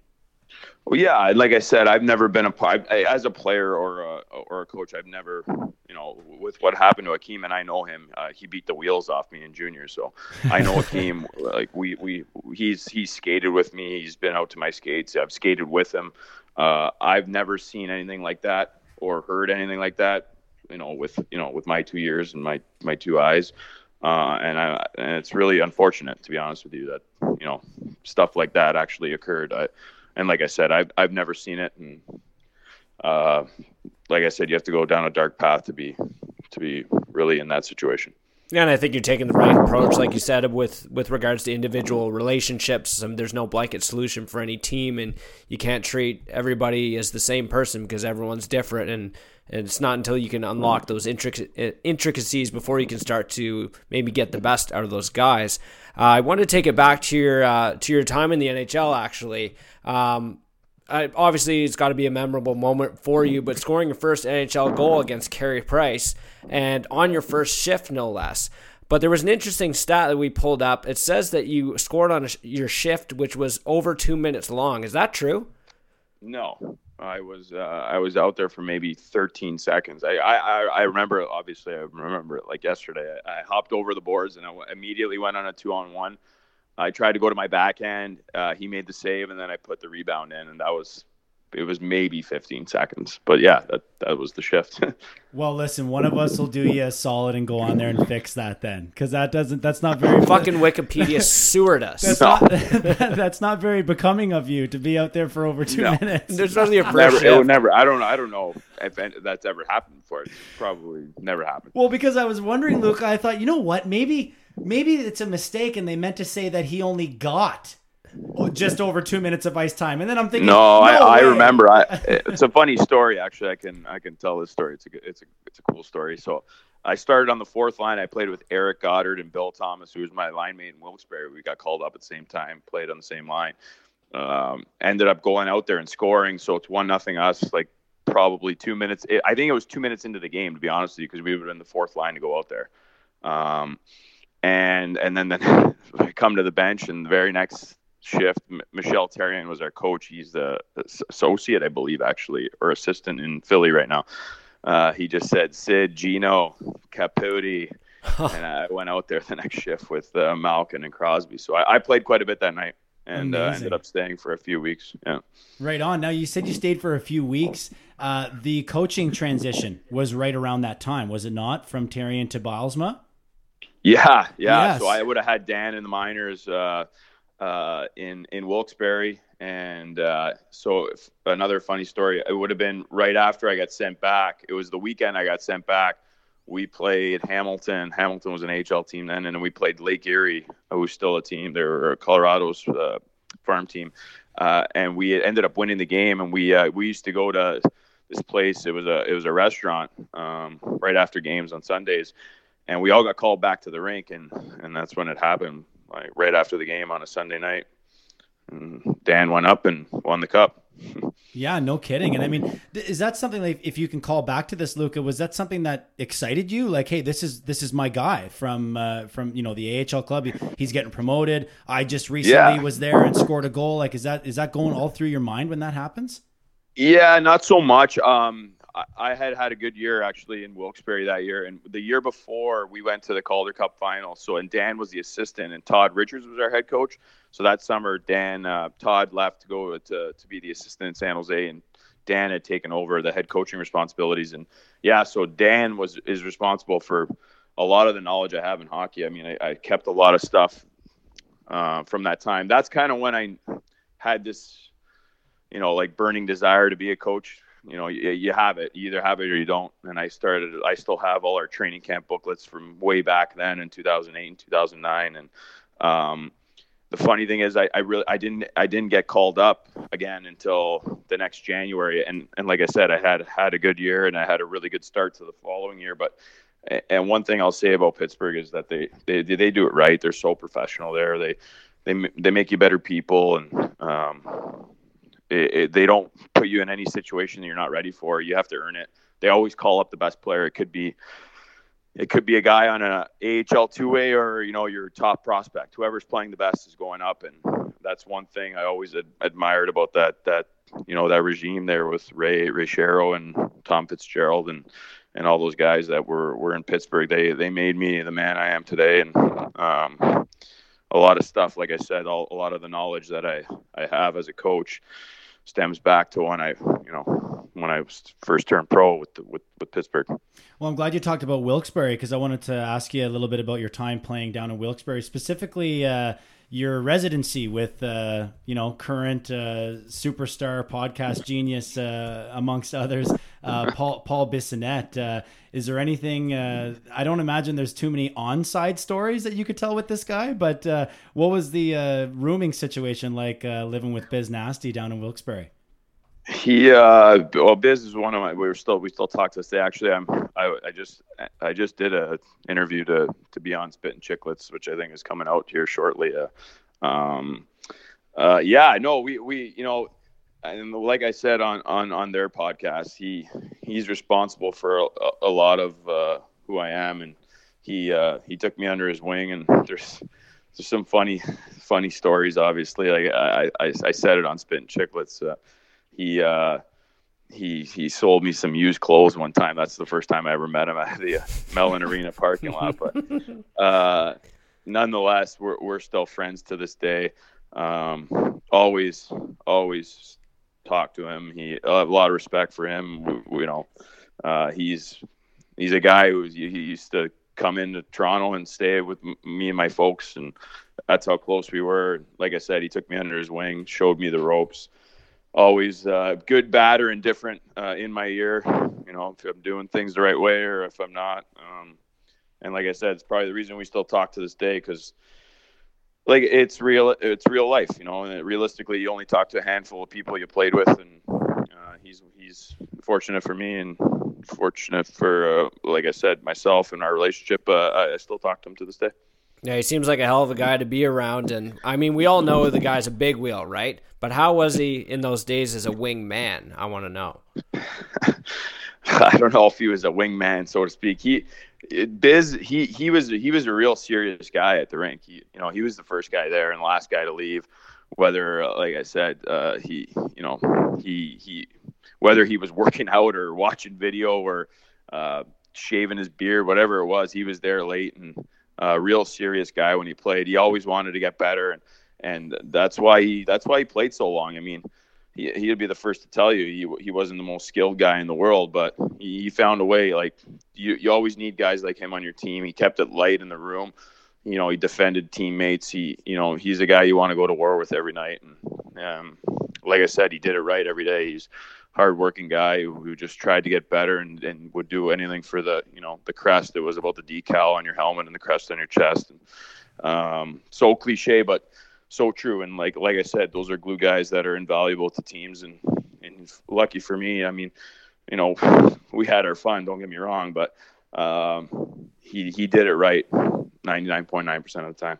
Right on. Well, when you guys were in the AHL together, I mean, there's always these legendary stories of road trips and the grueling schedule and some horrible long road trips as well. But were there any places that like you guys dreaded going to, like any gritty towns, and why maybe? Well, I guess not dreaded. So you're pretty central there in Wilkes-Barre. You have like Hershey's 2 hours. Philly used to be in the league. They were 2 hours away. You had Binghamton, which I dreaded going to Binghamton. It was just like a dark little muggy town with a not so great rink, older rink. And like I said, it's an hour away, so you're just going in and out, which is beneficial to your team. And then Syracuse was two hours away. Great city. I actually played there. But yeah, I would say bingo probably. Yeah. Albany, New York, I liked it, but a lot of people downplay that city. I liked it. There was a cheesecake factory there, so I always look forward to going. I always look forward to going into. We always go the day before. If it was 3 hours or longer, the trip, you go the day before, and per diem's nice and pro. They give you cash to eat at night. So, look forward to always going to Albany, but some people beg to differ. Yeah, and let's not kid ourselves, Luca. The States do restaurants right, don't they? Yeah. If you're in the right restaurants, for sure. Oversized everything for sure. Yeah, that's right. And I mean, growing up in Maple, Ontario, I don't think you had the opportunity to go down to the Olive Garden for unlimited soup and bread. I used to eat pregame there. That's a funny story. A lot of us used to go there. What was the always eat chicken parm? I was just gonna say, what was the go-to? Chicken parm, eh? Chicken parm with vegetables, all you can eat salad. Yeah, it would be like. It was funny. We'd be in Wilkes-Barre. We would have morning skate 90% of the time in the first half, and then 11 a.m. we'd do the pre-scout for the night, so that you would see all the video, and then you go digest it, and then the coaches would just quickly go over it at 5:30, so it wasn't like information overload when you got back to the rink. But we would be there, like we'd sit at the bar at 11:15 a.m., just have our meals, and like as quick as you can be out of there, you'd be out of there and trying to get back in the sheets for a quick nap. Right on. So I wanted to transition over to your career as a pro, and we'll touch on your career as a Leaf in a little bit as well. I wanted to lead off with your 2 seasons playing abroad in Sweden. Based on the statistics that I was able to pull up from the friendly internet, looked like you enjoyed yourself over there, Luca. It looked like you likely would have been one of the better scorers on the team and whatnot. Maybe just the biggest takeaway that you got when you went over there. What really blew you away, or what was the most notably different thing about playing abroad versus playing here in North America? Oh, we loved it. It was the culture. At Sweden, unbelievable culture, unbelievable people that do it right. Their heart rate doesn't go very high. They could have 15 coffees a day. Their heart rate wouldn't reach 100. I enjoyed it immensely there. We, myself and my wife, and my first year, we had a lot of imports. Actually, we were a really good team that tried to win the league that year, and we had like 7 or 8 imports. It was just an unbelievable experience. Like I said, the culture there, like they're just humble. English is their second language, so it was an easy transition for me. like nothing negative at all to say. It was awesome. I always, you reminisce on past memories, and I always think about how awesome and wonderful that country is, because sometimes you miss it. I do. We're in a rush. We're always in a rush to go nowhere here. Obviously, I'm North American. I'm Canadian. Lived in this society my whole life, but over there is just like a calmness to the air. I don't know what it is. It's infectious. It rubs off on most people. And how was the fan experience like over there, Luca? I myself had an opportunity to, several years ago, travel to Austria, and I caught some of the Salzburg Red Bulls. Yeah. And the fan experience is wild. It's I would compare it almost to a soccer game, really. You have your, I call it, you'd call it your ultras. So like your super fans, they stand. There's no seats in this area. They stand in the section and they just chant the whole game. Then you probably have like 4,000 seats of just normal, not normal, but like just people that want to be at the game and sit in their seat and watch it and cheer as loud as they can when you score. But they're not really into it as much as I would say the ultras are. And then there's like this little tiny section for the away team's fans. Like, so if they traveled with you and they would stand in that area, it's pretty cool. It's like similar to a soccer culture. Yeah, very, very soccer-like. I was actually on that same trip. I went to a pro soccer game as well. And it was the same idea. The away supporters were all tucked away in one corner, and there was a ridiculous amount of yellow jacket security guards, to separate them from the other fans for fear of like fights and stuff breaking out. But every time I watch some sort of overseas, even if it's just a clip, if a clip comes across Twitter, check out this amazing goal from the Swedish men's league or whatever, all I can see is how crazy the fans are. I mean, I feel like when we're here in North America, I've said this to Lesko before on the show, it's more of a religious thing here. Like, we get nervous and angry and we bleed with the team and cry with the team, and we're just hoping and praying to anything that we can win. Whereas when we go abroad, it's not that they don't care. It's just like they're just there to enjoy the game. No, that might be a little bit of a misconception. They care. They care a lot. Like the ultras, especially, they're like emotionally. It's like do or die. They're one of the boys. They're on the team. They want to be on the bench. And like I said, they get on you too. Like, and rightfully so if you're not playing well, but. For the most part, they're very engaged and very emotional. And like I said, they wear their heart on their sleeve and they're there and they live and die by the team. Some of them, it's impressive. It's cool. I think you saw a little bit of that in the World Juniors most recently. I believe the Czechs were down, 4 goals or something like that, and yet everyone's on their feet. Yeah. Everyone's chanting still, and like I definitely identify with what you're saying in terms of it being like a soccer-like atmosphere where there's that chanting and constant fan engagement. Yeah, for lack of a better term. Yeah, you don't see that much in North America, but they're very accustomed to that type of environment when they play, especially at home. Yeah, maybe the only similar equivalent we'd see in North America might be like college football and basketball, perhaps. Yeah. It's wild there. Football, like University of Florida there, when they clap their hands like Gators. Yeah, it's similar to that for sure. I know we're bouncing around a little bit here, but we do want to talk a little bit about your time in the blue and white. I know you scored your first NHL goal in front of about 40 friends and family, it said, according to what we looked up, against Tim Thomas, March 9th, 2010. Describe that moment for us, what that was like, and even walking on the ice the first time must have been special. Just sniping goals on awesome tendies. Yeah, wow, those are the only 2 goals I scored in the NHL, so that's pretty funny, actually. No, it was a whirlwind. I was actually at our equipment manager in Wilkes-Barre's wrestling event, just supporting the guy. He is like a gym wrestling event, pretty funny actually. And the news kind of broke and my phone started blowing up, and next thing you know, I'm in Boston the next day at the TD Garden playing against the Bruins. Ended up so the trip we went from Boston to Ottawa to Philly and then home. So it would have been my 4th game. We played against Boston for the second time in obviously that 4-game span on the Tuesday night. And it was cool. I mean, everything was cool. Like that first week was a whirlwind. You play 4 games in like, I want to say Tuesday, Thursday, yeah, 6 nights. And it was right after the Olympics, so the schedule was really heavy. You're playing almost every other day. Right. Not practicing so much. But yeah, cool night, and I scored to tie the game actually late, and played a couple shifts in overtime.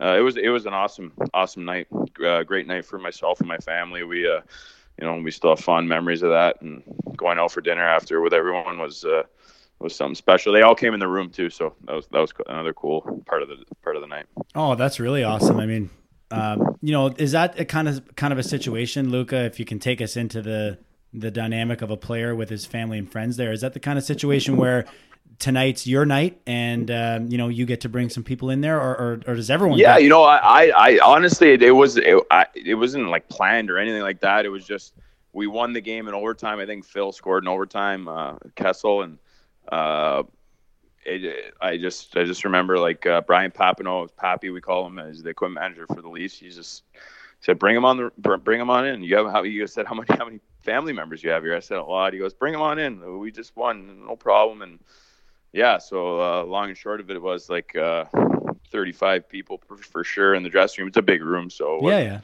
And it wasn't they're all overly crowded or anything. But yeah, it just kind of the way it kind of happened. It was like I said, not planned, and obviously a great special and great night for myself and my family. They're all definitely pumped that the Leafs won the game. Otherwise, they might not have been invited down there. Well, yeah, you could come down, but I would never even go as far as bringing them in after a loss. It's just, no kidding. Moral code. I wouldn't be very happy, I don't think. Yeah, that's right. Now we're doing a little bit of fact checking here on the Pucks and Deep podcast. So we found out that Wiki is wrong on your first shift, and you just said that you only got those 2 goals in the NHL, but Hockey DB is giving you credit for 3. So who's wrong there?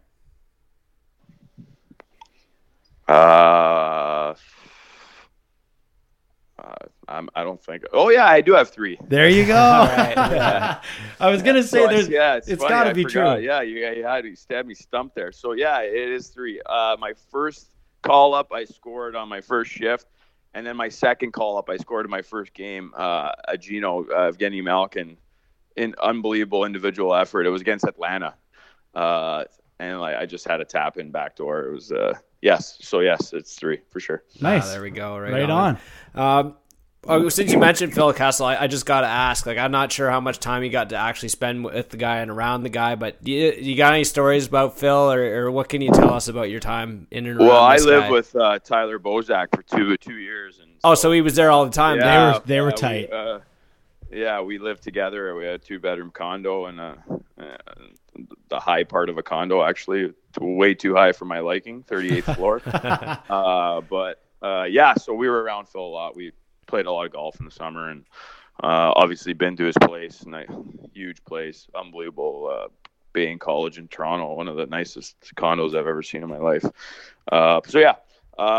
Phil's just a happy-go-lucky guy. I mean, likes his Sour Patch, likes his Diet Cokes, and he's just Phil. Like he's like I talked about earlier as a coach. There's just different personalities. He's Phil's Phil, and give you the shirt off his back. Really, really good guy. I mean, I was lucky through Bozy. Just, I want to say it's more because I live with Bozy, but they had a special bond, and I was lucky enough to tag along for a couple of years there. So sorry, Lesko, you talked about the Sour Patch Kids and the Diet Cokes, but you didn't talk about any hot dogs, or is that just a bad rap for Phil? Is that just an inside joke? Yeah, no, he not so much. We love Chipotle, so we used to go to Chipotle a lot.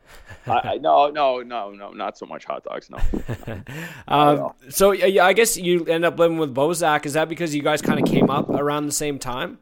Yeah. So Victor Stahlberg. So what happened was when I got traded, the Leafs they put you up kind of because I was renting in Wilkes-Barre, and they kind of have to like put you in a spot to live. So they had given me a spot, and the next year I came back. Was the last cut of camp, but in the summer, myself and Bozy had worked it out because Victor Stahlberg was traded for Christopher Stieg in the off season there, and he lived with Bozy, and it just so happened that I ended up moving into that place, and regardless if I was on the Marlies or the Leafs, it's downtown Toronto. It's way too far from my parents' place, my folks' place. So, lived there for 2 years until I got traded to Anaheim. And me and Bozy are tight. Still talk to this day. Stanley Cup champion, unbelievable person, and is at my wedding and someone I, lucky enough to call a friend. Oh, that's awesome. And I guess the one last question I wanted to ask you, besides just the level of talent, what were some of the biggest differences that you noticed going from like a perennial contender and winning team like Pittsburgh to go to the Maple Leafs when they're in the middle of this kind of awkward transition where Burke comes in and, brings in Phil and is trying to change his team on the fly? It was different. No, it's just like anything. It's like, selling your house and moving, into a new house. It's different. Like, it's always going to be different. I wouldn't say the culture, the mentality was different, but Brian Berkey, he had won a cup in Anaheim not too long before he had traded for me, and I was in Toronto with him. So similar mentality. He was a real honest guy, a real caring guy. Like, the way you would perceive him when you don't know him would be false. He is actually a very caring individual, great guy, always has time for everybody, and just an honest guy. You knew where you stood, and there was no gray area, and that's something I always, really liked about him. And like I said, nothing really different. It's just, like I said, different. Pittsburgh, we had this. They hadn't been in the new rink yet. It was the old rink, Mellon, and it was just different. It was like I said, moving your house. The MasterCard Center in Toronto was a brand new facility when I'd come, and the ACC was obviously a lot newer. So that would be the biggest differences. But as far as mentality or winning culture, different cultures, but like same goals and same type of atmosphere. So, Luca, last one here, just a couple minutes before we let you get on your way. Get you, if you don't mind, to maybe put your Leaf hat on for a little bit for our faithful blue and white listeners.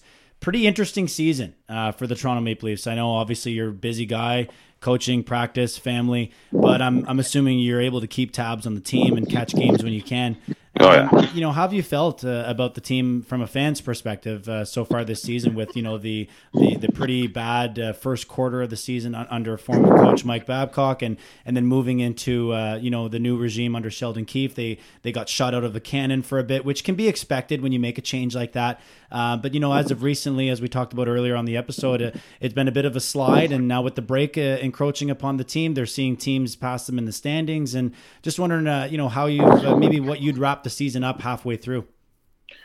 Well, I obviously not to start anyone had saw or anyone wanted. I'm sure, and I know that Mike Babcock's a tireless worker, one of the brightest minds in hockey. I mean, no one. I don't think anyone saw that coming. The struggles early, and then Sheldon came in. They obviously play a much different style, a more puck possession game. They want to control it. They want to have it for longer periods of time, and.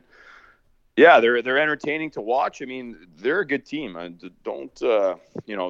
been, on the back end, especially, they're a little, they've hit the injury bug here a little bit, but I think that there's still so much talent on the roster that, and I could be wrong, but I think they're in the playoff spot today. So I would say that, probably not where they envisioned the year being at this point, but still, I mean, hockey is, it's so the way it's gone is there's a lot of parity and you just got to get in, and anyone really has a chance. So I think that they'll get in, and I believe that they have the talent to make noise. So it's going to be an interesting second half for sure.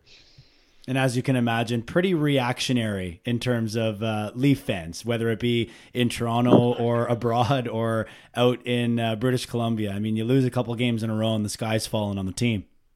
Yeah, I mean, that's the nature of the beast. That's part of the makeup of being a Toronto sports fan and part of the Toronto Maple Leafs. In a lot of ways, they're like, considered the Yankees of the NHL. And like I said, it's just the nature of the beast. But And as I alluded to earlier, I don't see them not getting in, and I do believe that they can make noise. They have a lot of talent. Their power play's clicking. They got some superstars up front, and if they figure out a way to get healthy on the back end, and maybe Hutchinson can keep going as he was for a little bit there. Gives Freddie some rest down the stretch here, then they can make noise. You never know what can happen. You just got to get in. That's true. That's what we've been saying for the last little while. Just make sure you get into the dance, and then you might be able to go home with the homecoming queen at the end of it. Exactly. All right, listen, well, Luka, thanks so much for joining us, man, on the Pucks and D podcast here. Really appreciate it. And at the very least, I'm glad we were able to help you remember that third NHL goal. Yeah, thanks, man. I appreciate it. Great time being on here, and I wish you guys nothing but the best and all the success in the world. Right on. Thanks. Same to you, Luka. Yeah, best of luck with the France, buddy. Okay, thanks. See you, fellas. See ya. Thanks. All right. Well, killer. Call over. I mean, what do we even do now? I don't know. we don't have anything better than what he said. Great. All kidding aside, great interview. Considering he's a guy who there's not a ton of information out there on him, right? He had a cup of coffee in the NHL. He played a lot of pro, but one of the things I love about getting these guys' stories, and one of the things that makes Spit and Chicklets, which his episode will be dropping soon, so interesting, is hearing the different connections that they have with players that are, current NHLers, former NHLers. Like, before we started looking into him, I didn't know that he was that close with Bissonnette and that he lived with Bozak, or, the type of connections that these guys have throughout the NHL, and talking about the impression that a guy like Dan Bylsma had on him and how his influenced his coaching career today. Yeah, I already can't wait to listen to that interview as a listener, because as I'm sure you're aware, like, we're working. Yeah, we're working. Sometimes it's really a weird dynamic. Like, he just talked to us for almost an hour. Amazing, by the way. Talked to us for almost an hour, and I already really don't even know what the fuck we talked about. So I can't wait to go back and actually listen to it, because I agree with you, dude. I thought that was really smooth. I'm trying to listen while teeing up my next questions. And then you forget your question. And there's also things in amongst his stories or what he's saying where you're like, something comes up and you're like, I want to touch on that, or, pick at that a little bit too. But also trying to tiptoe as well, because, like, you don't want to... you don't want to ask the wrong thing or dig something deeper in that something clearly they want to gloss over or whatever. Yeah, true. But we're learning, right? Yeah, I think we're learning on the fly, and I was really happy to be able to get his little take on the Leafs there. I didn't want to have him talk about this current state of the Toronto Maple Leafs for 10 fucking minutes. I mean, it was just nice to get his little opinion, because he's a fan at his roots. He grew up in Toronto. He played for the team. Like, he still follows the team. So it was nice to get his take as far as a fan is concerned, and a little comforting. Let's go to hear him say that don't worry about it. I think they're going to get in, and they've got enough tools to make some damage in the playoffs. So here's hoping he's right. I think he knows more about hockey than us, probably. So we'll take it from Caputi, man. Leafs are looking all right. Debatable here on the Pucks and D podcast. So that's it. What a beauty, though. Excellent guest, and we're very blessed to have had him on. So shout out to Caputi, and here's to bigger and better things for the Pucks and Deep crew. You got it, my friend. So that's a wrap. Episode 53 is in the books. Thanks for tuning in to the real Pucks and D podcast. Here in Pembroke, Ontario. Adam Lesko, Josh Coleman. Follow us on Twitter at LeskoAdam, at Coleman42. You can find the podcast station on Twitter at PuckPod. And do us a solid. Like that shit. Share that shit. And subscribe to that shit, because the Pucks and D podcast is on the move. Make sure you're in on the ground level when we take off, which is looking like it's well underway. So thanks again for joining us here on the Pucks and D podcast. Next week, I believe we're going to have Cody Jacobs back on the program, friend of the show. Cody's going to give us a little bit of a breakdown for Maple Leafs report cards halfway through the season. We're looking forward to it. And we'll see you again next week.